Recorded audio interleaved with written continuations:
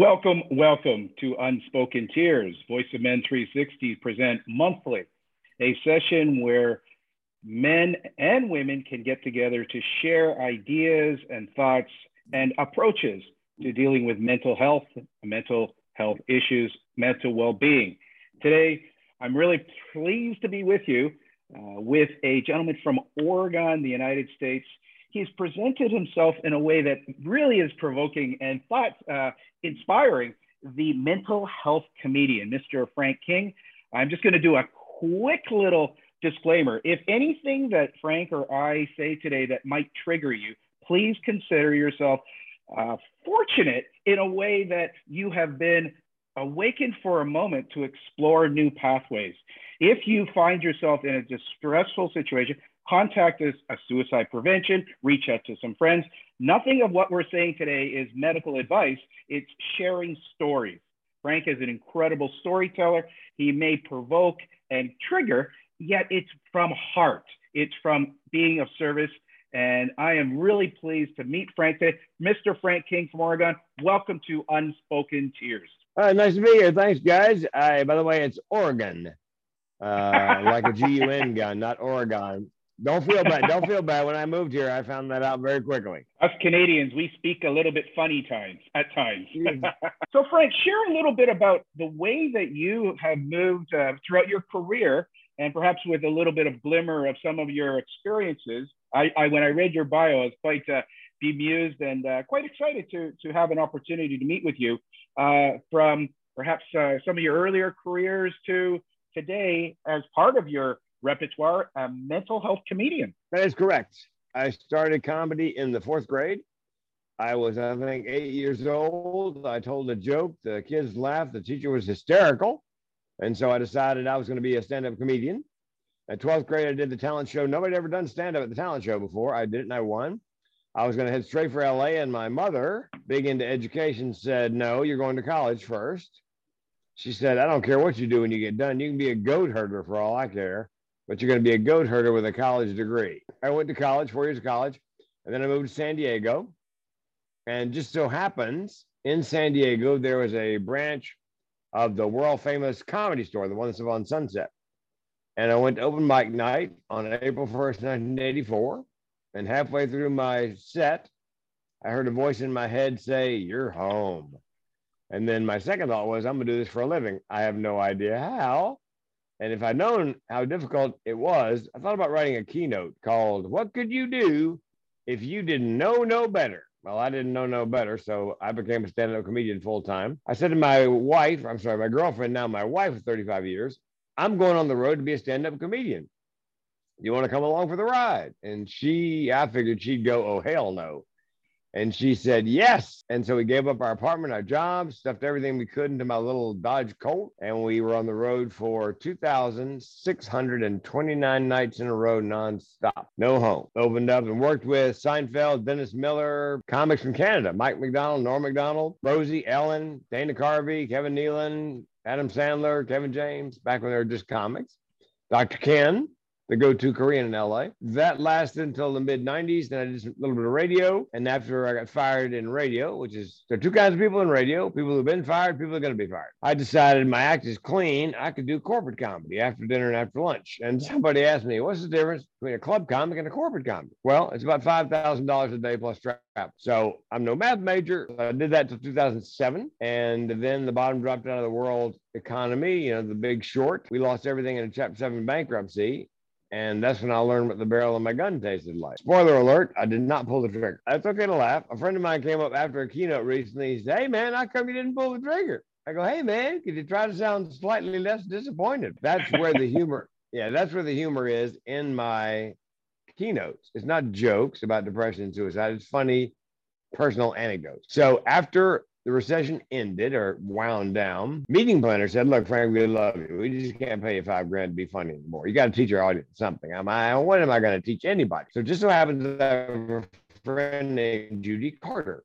And Judy had a comic magician that wrote a book called The Message of You. Subtitle's fabulous. Turning your life into a money-making speaking career. So in an effort to go from funny speaker who was funny, I read the book. I went into it thinking I got nothing. About halfway through, I thought, oh, my Lord, I've got something to talk about. Given my family history, there are more nuts in my family than in a squirrel turd. Given my close brush with suicide, I thought if I get some suicide prevention training, some credentials, I could keynote on suicide prevention. Second problem or hurdle was everybody thought of me as a funny guy for 2.5 decades. How do I change their mind, prove to them I can do something? My wife suggested a TEDx, of which I now have 7. I famously said, what's a TEDx? She explained it to me. And that week, I got an email from British Columbia, Collingswood. They had a TEDx and they asked if I wanted to send in an application. I did, and I got it. I was 52 years old. Nobody in my family, none of my friends, not my wife, nobody knew I was living with major depressive disorder and chronic suicidal ideation. At that TEDx, I came out as depressed and suicidal on stage. And that led to 2 invitations to more TEDx on mental health, and I've done 4 more since then. I think I hold the record, the world record. I don't think anybody else has got 7 TEDx talks. That allowed me to make the switch from funny speaker to speaker who's funny. I tried to figure out who my ideal clients would be. And I realized there's a top 10 list of occupations at risk for suicide. Starts off with construction, mining, excavation, fishing, farming, forestry, dentists, veterinarians, attorneys, and agriculture. Top 10. So I selected half a dozen of those, and those are the only people to whom I speak. I did 4 keynotes on Wednesday for a construction company in Omaha. And the reason they had me come out is every year, 1,000 people die by accident in construction, and 5,000 die by suicide, which means you're 5 times more likely to jump off that building than you are to fall off. They got a really big problem. So that's my niche. That's my lane. I've got other speeches. I'll do them if you want them, but I don't market them. I don't push them. I am a suicide prevention speaker, and my brand is a mental health comedian, which somebody said to me, does being a comedian keep you from getting the gig? No, you don't understand. They want the lived experience. They want the learning objectives, the outcomes. And if I can make it amusing, they call it comic relief for a reason. It's a dark topic. So that brings you, and I coach TEDx. I've got about 32 TEDx coaching clients that I help to get land TEDx. So that's kind of where I am today. And in the dark, semi-darkness, because the generator only powers half the house. Thank God for AT&T and cell phones. Well, Frank, thank you so much for joining us today, despite the blackout in Oregon. What you just shared with people, I believe we ought to cut it out and allow it to be a 5-step approach that people can move from any career into a speaking career. That was eloquent, it was accurate, and it was spot on. Get into your niche, to shift the stories, to make your tragic experiences into magic experiences. Find ways to be humorous with anecdotes about oneself. Stay in your lane, focus on your clients. Fantastic debrief for any potential speaker, anyone who's looking to be on a TEDx stage. And then it was beautiful also to share that that's something that you are also providing coaching services, mentoring services with. Bravo. That was an excellent beginning chatter about you and your career. So thank you so much. Today is World Suicide Prevention Day. What have you noticed are 2 or 3 of the trends? What are the ways that you're sharing a message that can really serve the people in your audience? Say to them after I give them the statistics that in North America, 1 person dies by suicide every 9 minutes, around the world every 40 seconds, and hardly anybody talks about it. The good news is, if you mention the words depression and suicide out loud, almost everyone has a story. 8 out of 10 people who are suicidal are ambivalent. 8 out of 10 ambivalent. 9 out of 10 give hints in the last week leading up to an attempt, which means the vast majority of people want to be saved. The vast majority of people can be saved. And you can do it by doing something as simple as we're doing right here, and that is starting a conversation if you know how. And that's what I teach my audiences. How to spot the signs and symptoms of depression and thoughts of suicide, what to say, what not to say, what to do, what not to do, and how to find resources. Because suicide is the most preventable cause of death on the planet. Anybody can stop a suicide. You do not have to be a clinician. You just have to know what to look and listen for, what to say and do, and care. That's brilliant. You're making it. You've obviously done great research on this.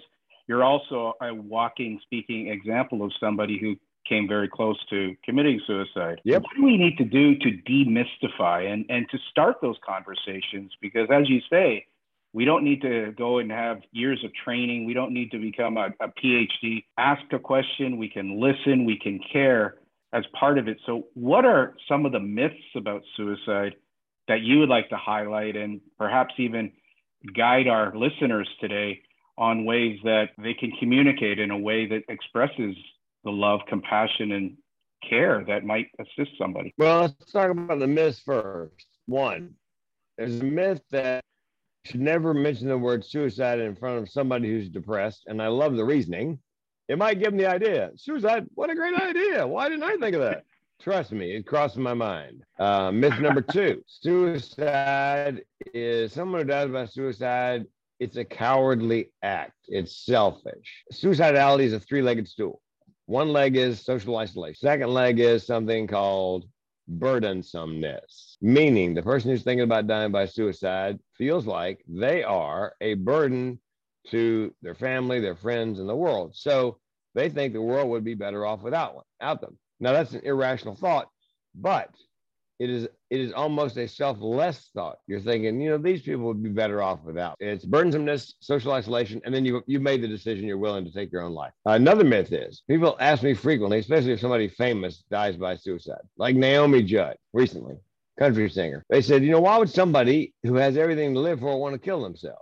And my stock answer is, well, from my experience, most people who die by suicide did not want to kill themselves. They simply wanted to end the pain. I didn't want to kill myself. I wanted to end the pain. And the example I give, it's hard for people who are neurotypical to wrap their minds around how pervasive a mental illness challenge can be. It's in my DNA. So there's no cure. I can treat it, and I've got a self-care plan to help with that. Having mental illness is like that Greek god who his big sin was he gave fire to man and he upset the other gods. So they said, look, here's the deal. Here's your sentence. You're going to have to roll this rock up that hill every day until you can get it over top of the hill, and then you're going to retire. As you probably know, he rolled it up the hill every day, and he'd get near the top, and then roll back down to the bottom. Having a mental illness is a lot like that. Every morning you wake up and there's a rock in the hill. Some days the rock is small and the hill is not so steep. Some days it is a boulder and the hill is Everest. But every day there's a rock and a hill. And what I hope anyone who hears the sound of my voice will be able to do is when they wake up the next morning, they will still be able to move the rock.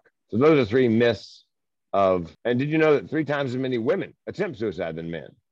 Men tend to complete because they use a firearm. And in the United States, in North America, 8 out of 10 people who are suicidal are men. And the reason construction has such a high rate, there are a variety of reasons, but one is they're tough men, you figure. And I was raised in the Southern United States. And when I was a kid growing up, I was taught big boys don't cry. Yeah, well, that's part of the problem. They don't reach out. That's not what men do. We have to be strong. And, it's not just mental. It's physical. I've had several people I knew of this year who died of prostate cancer. And the reason is they did not take care of themselves. They did not reach out for help until they had pain in the lower back. And by that point, the prostate cancer is moved into your bones and you're done. Men tend not to take care of themselves in that way because we're tough. I don't need to see a doctor. I've been seeing the doctor for 10 years. I never get sick. That was a guy, I talked to a friend of mine yesterday, and he had a friend who just passed away he had gone to see a urologist. His PSA test spiked.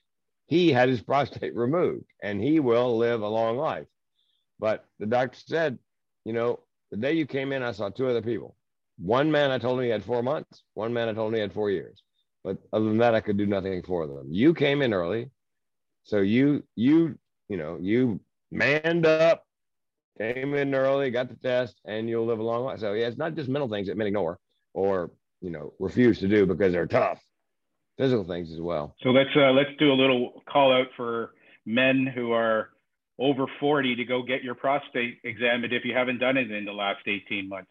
And that might be a little red flag for people. Yes. I know Movember tends to be the month of November to raise awareness of prostate cancer. And it's not that we want you to have prostate cancer, as you were talking about, Frank. It's about having the ability or willingness to have a conversation, perhaps being willing to go into vulnerability to reach out for some support or help. Perhaps have a conversation about male toxicity and the lessons that we've learned that are killing us either quickly or slowly. I want to recap your three key myths. One is that speaking about it will actually cause it. Number two, that social isolation, the burdensome, being a burden to others, and then men have a decision-making process that it's quick to decide. You've got various helpers to commit suicide. Yet a key component you did mention is that women are more likely to actually attempt the suicide. It's simply men succeed more. Yes. What about the statistics, Frank? Like, they are probably so understated, yet they're so startling of what you said. One every 9 minutes in North America is committing suicide. Yet those numbers are probably still understated. So again, what are some of the things that we can do as men who care? Voice of Men 360, we want to educate, we want to engage. What would be, again, a number of tips to assist people who are attempting to get more wisdom, more knowledge, more experience in serving our community, particularly our male community, who often are in their cave? They don't want to come out and even engage in many ways. Is there some ways that you've found or created to make more conversation readily available? Well, you know what? I start off with the audience. I go, look, first of all, you have to decide if the person is depressed. And then if they don't tell you right off the bat, when you ask, you have to be able to spot signs and look for patterns. So, for example, they're having trouble sleeping or they sleep too much. They're having trouble eating or they eat too much. They have difficulty getting out of bed in the morning, so they're often late for work or school, but seem to rally in the afternoon like an entirely different person. And then a big one is they let their personal hygiene go. If normally their hair's clean, their clothes are washed, and you see them over and over, and hair's kind of dirty, clothes aren't quite so clean, it may be because they're having trouble getting out of bed in the morning to run a load of wash and take a shower. The question comes up, what do you say when somebody says they're depressed? Here's what you don't say. Pull yourself up by your bootstraps. Turn that frown upside down. My favorite friend of mine said to me, you need to choose joy. And I said, unless you're talking about dishwashing liquid, I'm out of luck. It's not a choice. What you do say is, I'm here for you and I mean it. I know you're not lazy or crazy or self-absorbed. I know that mental illness, depression is a mental illness. The good news is with time and treatment, things will get better. I'll take the time. I'll help you get the treatment. And then here comes the difficult part. You have to ask them in no uncertain terms. Are you having thoughts of suicide? Just like that. And if you ask that out loud and they are having thoughts of suicide, the chances that they will actually take their life go down rather than go up when you mention suicide out loud. So let's say they're not forthcoming, but your intuition tells you they're circling the drain. They're thinking about suicide. How would you know? Well, they talk about dying and death frequently. You catch them Googling it. If they're artistic in any way, it shows up as a theme in their music or their artwork or their writing. They're giving away prized possessions because they want to make sure those possessions go to the people they want them to go to when they're gone.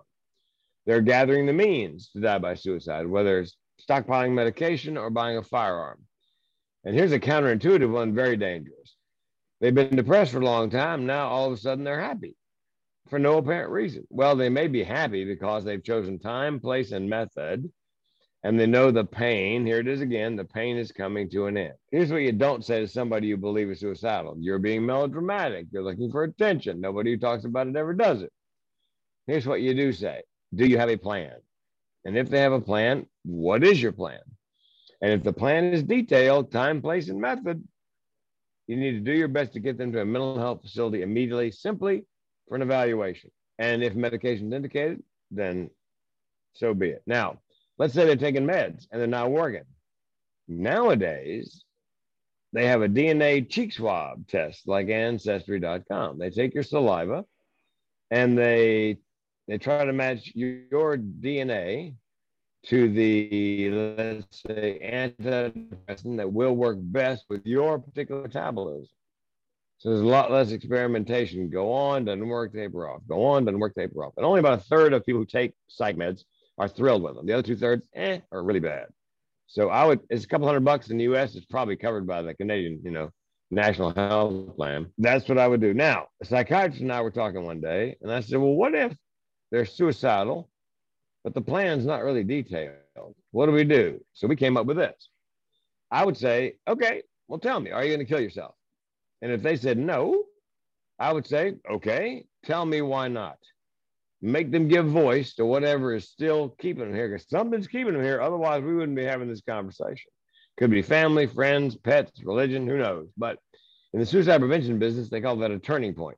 If you can get them to voice out loud why they're still here, you can leverage that to do your best to keep them alive. So that's the signs and symptoms, the protocol. Yes, and I think it's like NAMI, NAMI in the U.S. Most of what they do is free, so you don't have to have a lot of resources to take advantage of a lot of their programs. In the United States, NAMI, nationalized mental illness. Let's say you have a child who has schizoaffective disorder.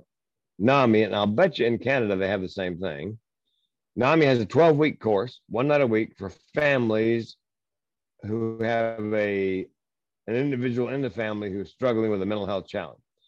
And they do it by have one on depression, one on schizoaffective disorder, 12 weeks. And I have a friend whose son is schizoaffective, and it was tearing the marriage apart. The family was being blown apart by it. He found the class, took the class, he and his wife, and they're still together 2 decades later. Young man is not recovered, but he is high functioning, and he's living on his own. So that program probably saved his life and the family. So what I'm hearing is that there are programs sponsored by the government, maybe sponsored by cities and states and provinces, that are helpful. They're just maybe under the guise of depression or dealing with schizophrenia or dealing with other types of mental health, yet they could be of great assistance to people who are considering suicide. Yes, and to the families of those, the people who love them. I've co-written 4 books on men's mental health with Dr. Sally Spencer Thomas and Sarah Gare, MA, and they're anthologies, 12 stories in each book, 12 men. Each one has a different issue: gambling addiction, substance abuse disorder, bankruptcy, divorce. Each one talks about what happened and now what they're doing to cope. And it's a manual. There are exercises and resources. And what we discovered is most of the books are sold to women because they've got a man in their life they just cannot figure out. The 2 ladies called me. I knew one of them. They got together and decided to do the book. It was originally supposed to be 1 book.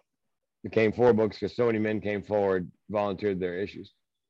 And they called me and they said, look, we're going to make it look like an automobile owner's manual, so maybe guys will actually pick it up. And we want to know, will you make it funny? And will you add the automobile metaphors? And I said, wait a minute. You 2 ladies are writing a book on men's mental health. Don't you think you might need, I don't know, a man? A man. I said, make me a co-author. Let me voice the books for Audible. And I'll make it funny, and I'll add the car metaphors. And my favorite car metaphor is, ladies, don't you wish your man had a check engine light on his brain? And it pops on. So he goes to the mental mechanic. Guy puts him up on the on the lift, and comes back into the waiting room and goes, Bob, of course you're depressed. Look at this. You're 2 quarts low on serotonin. It would be so much easier, because we say in the book, if men took care of their cars like they take care of their brains, they better buy a bus, because you'll be walking sooner or later. So, but most of the books have been sold to women who are looking to help a man in their life. Where can people get these books, Frank? I want you to give a couple of plugs on ways that people can reach out to you so they can get a copy of your book. The name of the books, what would that be? Yeah.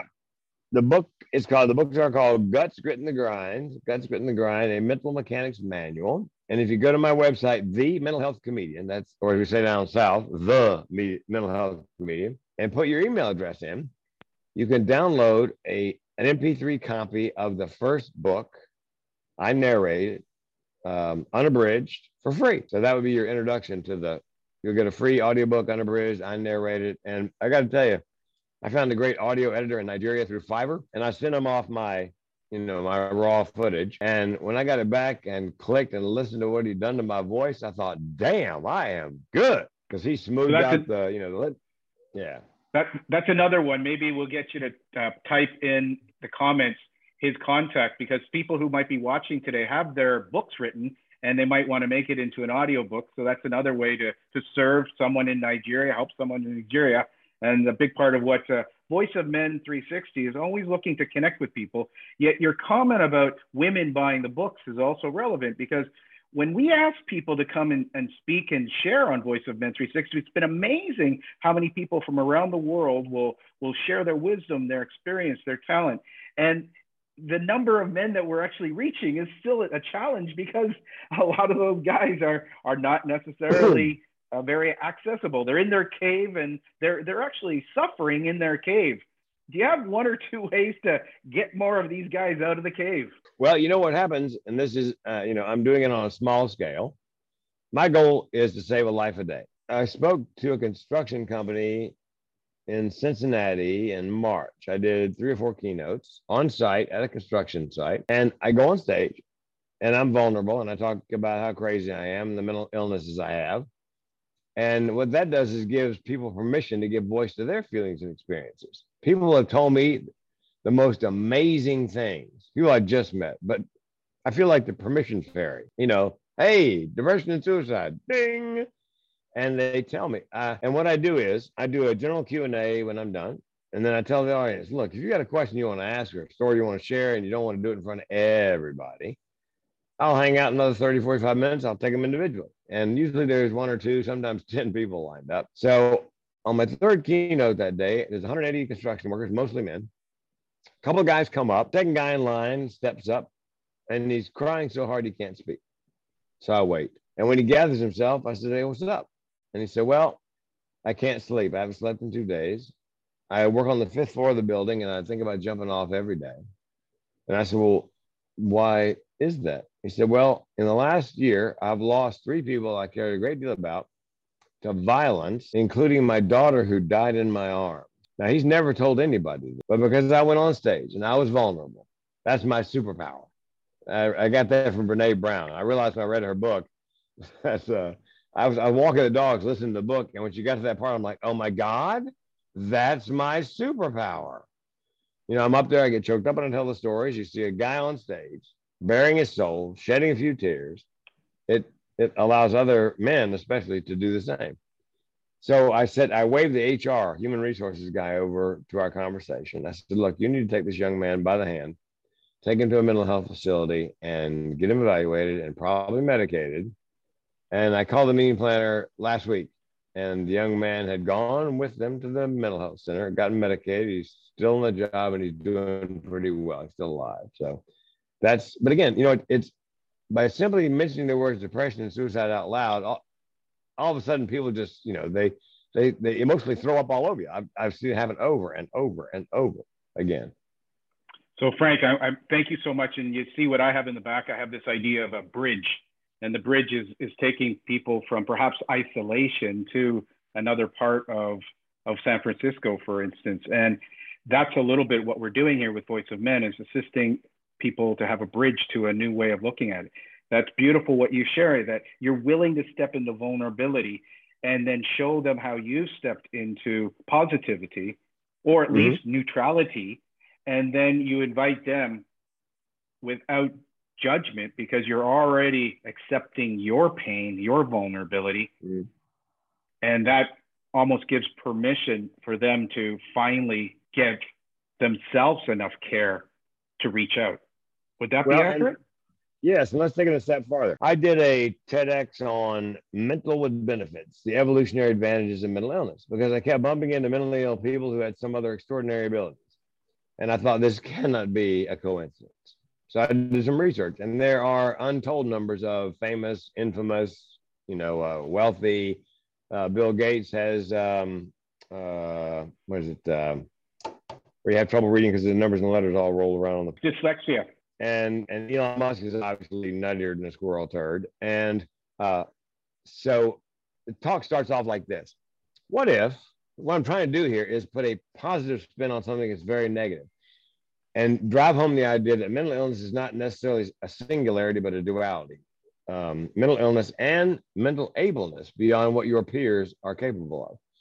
It starts off like this. What if those of us living with a mental illness are not living with a genetic mutation, but an amazing evolutionary adaptation?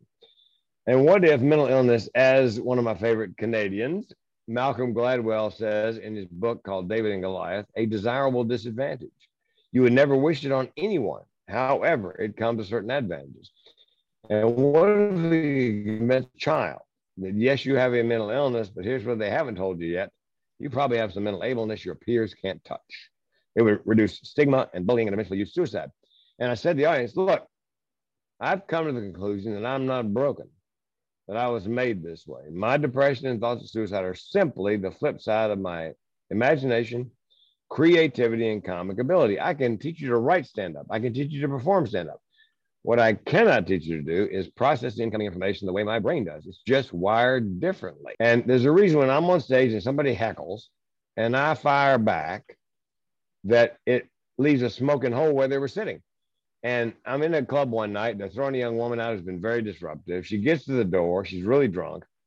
Door of the club on her way out. She starts turning back to me. Must have heard something sound like her voice because, drunks are voice activated. And she screams at me, F you. And I shot back, not even for practice. And people came up afterwards. How did you think that up? I go, look, I didn't think it. When you heard it the first time, I heard it. I have no idea where it came from. It came screaming out of the back of my head. But I believe that is part and parcel. The flip side of my mental illness is that creativity, that lightning fast processing and there are a lot of mentally ill people who are high functioning, have a lot of other talents. Absolutely. I hope whoever is listening today and at any time was so self-critical of your mental health or mental illness, mental dis-ease, is that the flip side, what Frank just said, might be the uncovering of your superpower, added compassion, added creativity. Kobe Bryant, before he passed over, he was working with people who were attention deficit disorder, compulsive individuals, because he knew that those people, if that was harnessed, they could create, they could write, they could sing, they could dance, they could do things that are amazing. So folks, if you're listening today and you've been beating yourself up because you can't sleep, maybe that sleep is to release a book or a poem or a song. And that if you can breathe into it, if you can explore mental health, mental wellness, creativity, be a genius, let the genie in us flow. And that's what Frank is sharing with us today. And it's amazing, Frank. I love the way that you've shifted. I do have a question about, you said it was in your DNA. And I share a little bit about your belief about that it is in your DNA and it will stay with you probably to the rest of your life. And unless I change out my DNA, although psilocybin will be available in microdoses with therapy on January 1st, and they're doing experimentation now in Canada, the Canadian military, because I talked to the #1 military doctor in Canada, and they believe so far the early results are that the active ingredient in magic mushroom, psilocybin, with therapy in microdoses, it's really good on depression, post-traumatic stress disorder, and substance abuse disorder. And so far, the results show that it's not a patch like an antidepressant. It may actually be a rewiring and a fix. So Frank's going to be in line January 1st with my psychiatrist doctor's note. I need some of this. So again, about the brain and the special abilities. And again, with kids, what kid doesn't want to be special? Look at Harry Potter. He's half muggle, half human. He's got that weird lightning bolt thing, but he's a wizard. I mean, it's almost like he is flawed in certain ways, but he has these other amazing, and I say if you're an adult and you have a child like that, wrap your arms around that ability and encourage it, embrace it, energize it. There have been 30 or 40 Fortune 500 companies in the US are hiring people on the autism spectrum simply because of the one thing they do better than anyone else, and paying them handsomely and moving them out of their parents' basement. This idea of shifting autism and the whole idea that when they're autistic, they're going to be dependent on you forever. And so many people in the last decade have been allowing that special needs to become the special talents. And I have a feeling what you're talking about there is that imagine you are a tech company and you're looking at metaverse and that reality, that imagination. Some of the people who might be diagnosed with an illness or a disease can actually be able to experience things in different dimensions that can definitely move forward projects in music, in dance, in creative expression. And so in business, I've got a friend who speaks on neurodiversity in the work. If everybody in the workplace thinks the same, it's not going to be near as creative a workplace as if you have people in there who are neurodiverse. Now, they may not pick up social cues. They may be a little awkward, but they think differently. They see the world different. I believe I'm extremely creative. I love writing taglines and, that kind of thing, titles, subtitles, whatever. And my process is I had a friend of mine who needed a tagline. His name's Anthony Metton, and he teaches emotional intelligence, communication, and individuation, all soft skills in business. He goes, man, I'm desperate for a tagline. I go, well, let me go sleep on it. So I slept on it, woke up at 3 a.m, texted him what I came up with. Texted me right back. He says, first of all, you woke me up. Second of all, did you think of this in your sleep? And I said, as a matter of fact, I did. And what I wrote for him was Anthony Metton, soft skills, concrete result. In your sleep? It's all part of my mental illness. I'm telling you, it's just the way my brain operates. It's well, in my DNA, by the way, there's something called generational depression and suicide. And it's in my family. My grandmother died by suicide. My mother found her. My great aunt died by suicide. My mother and I found her. I was 4 years old. I screamed for days. And if you're that close to an actual suicide and you're already hardwired for it, chances are, you're going to think seriously at some point in your life, taking your life. And of course I did. So and I've got a clinician friend who has a family. It goes back 5 generations. So it's just, because you can pass trauma generation to generation. And certainly you can pass whatever it is that causes depression and thoughts of suicide. And we have one cousin who doesn't have high cholesterol and he's not mentally ill. And everybody else on that side of the family is, and we hate him with a passion. The idea of transgenerational trauma is something that Voice of Men 360 has definitely been talking about with specific experiences with our indigenous cultures. And so we're doing quite a bit of projects with our indigenous cultures in sharing about the transgenerational trauma. And then, as you've been sharing today, having that trust circle, having that opportunity to express, having that opportunity to come out of shame, embarrassment, and perhaps the next stage that I'm really looking forward for us to do is to assist what you've been sharing today is to take that story, that narrative of being so oppressed and find the superpower from it. And then we'll be able to perhaps assist the transition of people going from that victim to survivor. And I think the words have such an important component of being able to utilize this.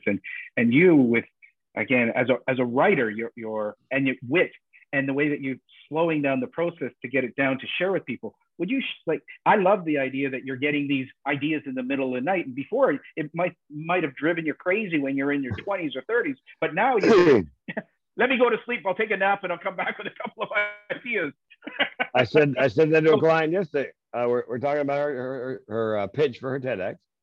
We're struggling with the title and subtitle. And she looks at me and she goes, look, sleep on it. She knows well that that's my process.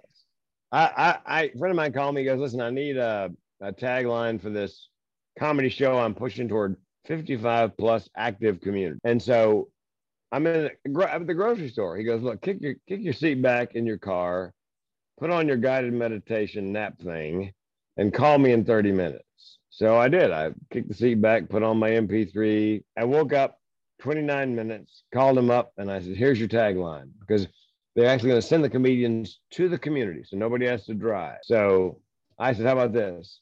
Laugh till you cry, no DUI. He goes, oh man, you got that in a nap? I go, it's just the way my brain works. It's just, I ask and it delivers. Focus, and this is the thing, people who might be listening to this, we've been able to hear some of Frank's gems on creativity.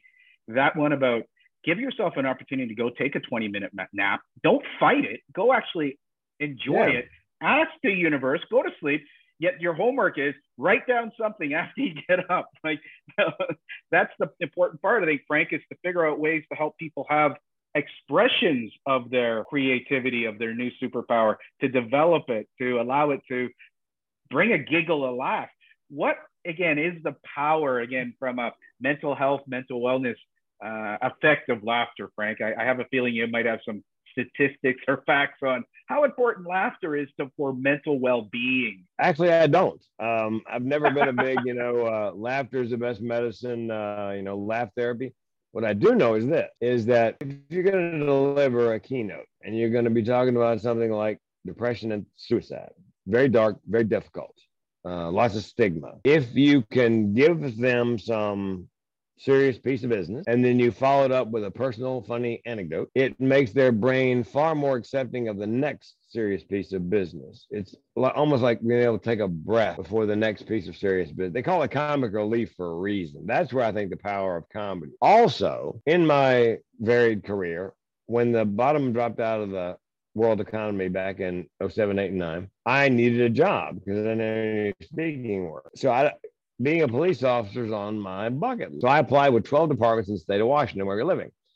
And they can't deny you a chance to be hired because of your age. If you can pass the physical fitness test, and I did at age 52, I passed it 4 times, older than anybody else that ever passed it. But I had several oral boards, and they would say to me, "All right, Frank, what's the connection between comedy and being a police officer?" I said, "Well, one, we're both paid observers.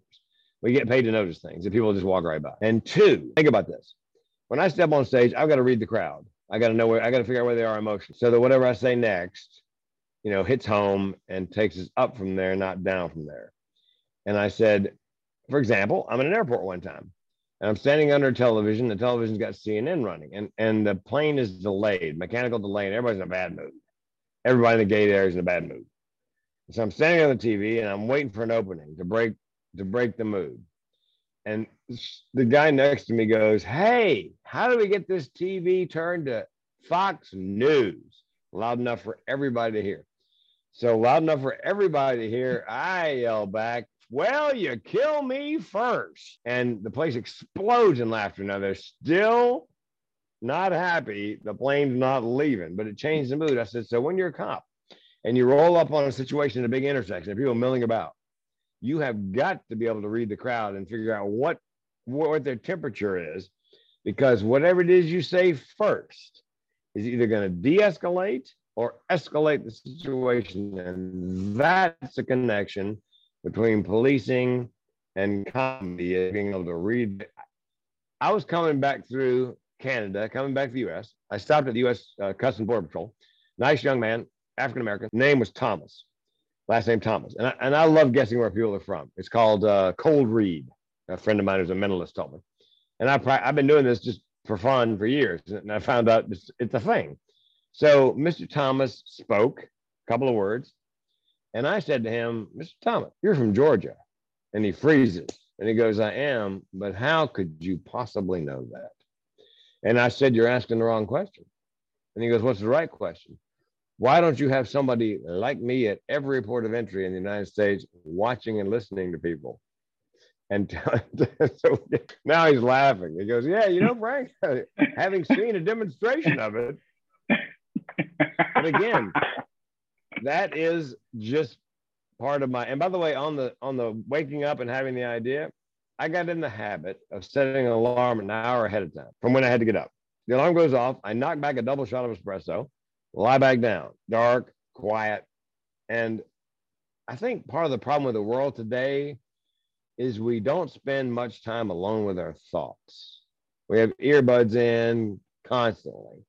So I lie there in the dark and just let my mind wander, and then I'll see that idea. Oh, there's the tagline. And I remember that I need to go to the grocery store, some, mundane things. But that's that hour, because I'm honoring the process with my brain. I'm giving my brain a chance to do what it does best. And then about an hour, I get up on my day. I do it every morning. And when I take a nap, I lie there for a little while, eyes closed, just letting my mind go where it will. See if something had bubbled up while I was napping. But again, honoring the process. So I honor. I'm not happy that I have these mental illnesses, and it doesn't define me, but it is part of me. And like I said, I believe it's a duality: mental illness, and simply the flip side is mental able. Beautiful, Frank. That's a beautiful message. I love this idea of honoring the process, accepting the parts, integrating the parts, finding the superpowers from what we thought or were taught that was perhaps a weakness or a deficit. As we bring the close today, World Suicide Prevention and Awareness, would you have advice for a young person going through the challenge? And would that advice be different than an elderly person going through the challenge? And what would be either the one message or the two messages for those diverse groups? Well, the one message for both would be if you're struggling, get an evaluation, a mental health evaluation with a professional. And if medication is indicated, take the medication. But if it doesn't work well, do the cheek swab test. Two, I would get a physical, because sometimes physical ailments present as mental health challenges like depression. Three, if you're older and you've been living with this for a while, I know my cycle is 3 days. My major depressive disorder is about 72-hour cycle. So I know when I start cycling down, it's going to be about 3 days before I cycle back up. So I know that. So I used to say I fight it. I don't fight it anymore, because it takes a great deal of energy to fight and you're not going to win. So what I do is I call it surfing the crazy. I catch the wave and I ride that wave of depression until until 72 hours, the wave breaks and I'm back to flying level. The challenge for younger people is they haven't been through that cycle that many times. And when you're depressed, you tend to think in the immediate. If it's never going to be any better than this, screw it. Why bother? So you A, have to figure out what your cycle is, and B, figure out if there's a trigger. I thought I was a victim of my wiring and chemistry until a friend of mine who's lived with bipolar all his life said, no, Frank, there's something kicking it off. Now you need to, next time you start spiraling down, look back 24 hours. See if there isn't something that tends to repeat each time you start cycling down. Sure enough, I've got a couple of triggers. And sure enough, if it happens, I start cycling down. So yeah, you're not necessarily a victim of your wiring and your chemistry. There's something kicking it off generally. I'm hearing this beautiful invitation for people to really explore self-awareness, yet also reach out and build a team around you. A team, it could be a coach, it could be doctors, it could be exercise therapists. It really is about making some connections and allowing your, and having, yes, and having a self-care plan. I have a self-care plan. Most of my mentally ill friends are high functioning. Somebody called me and said, with the pandemic, are you struggling? I go, look, here's the deal.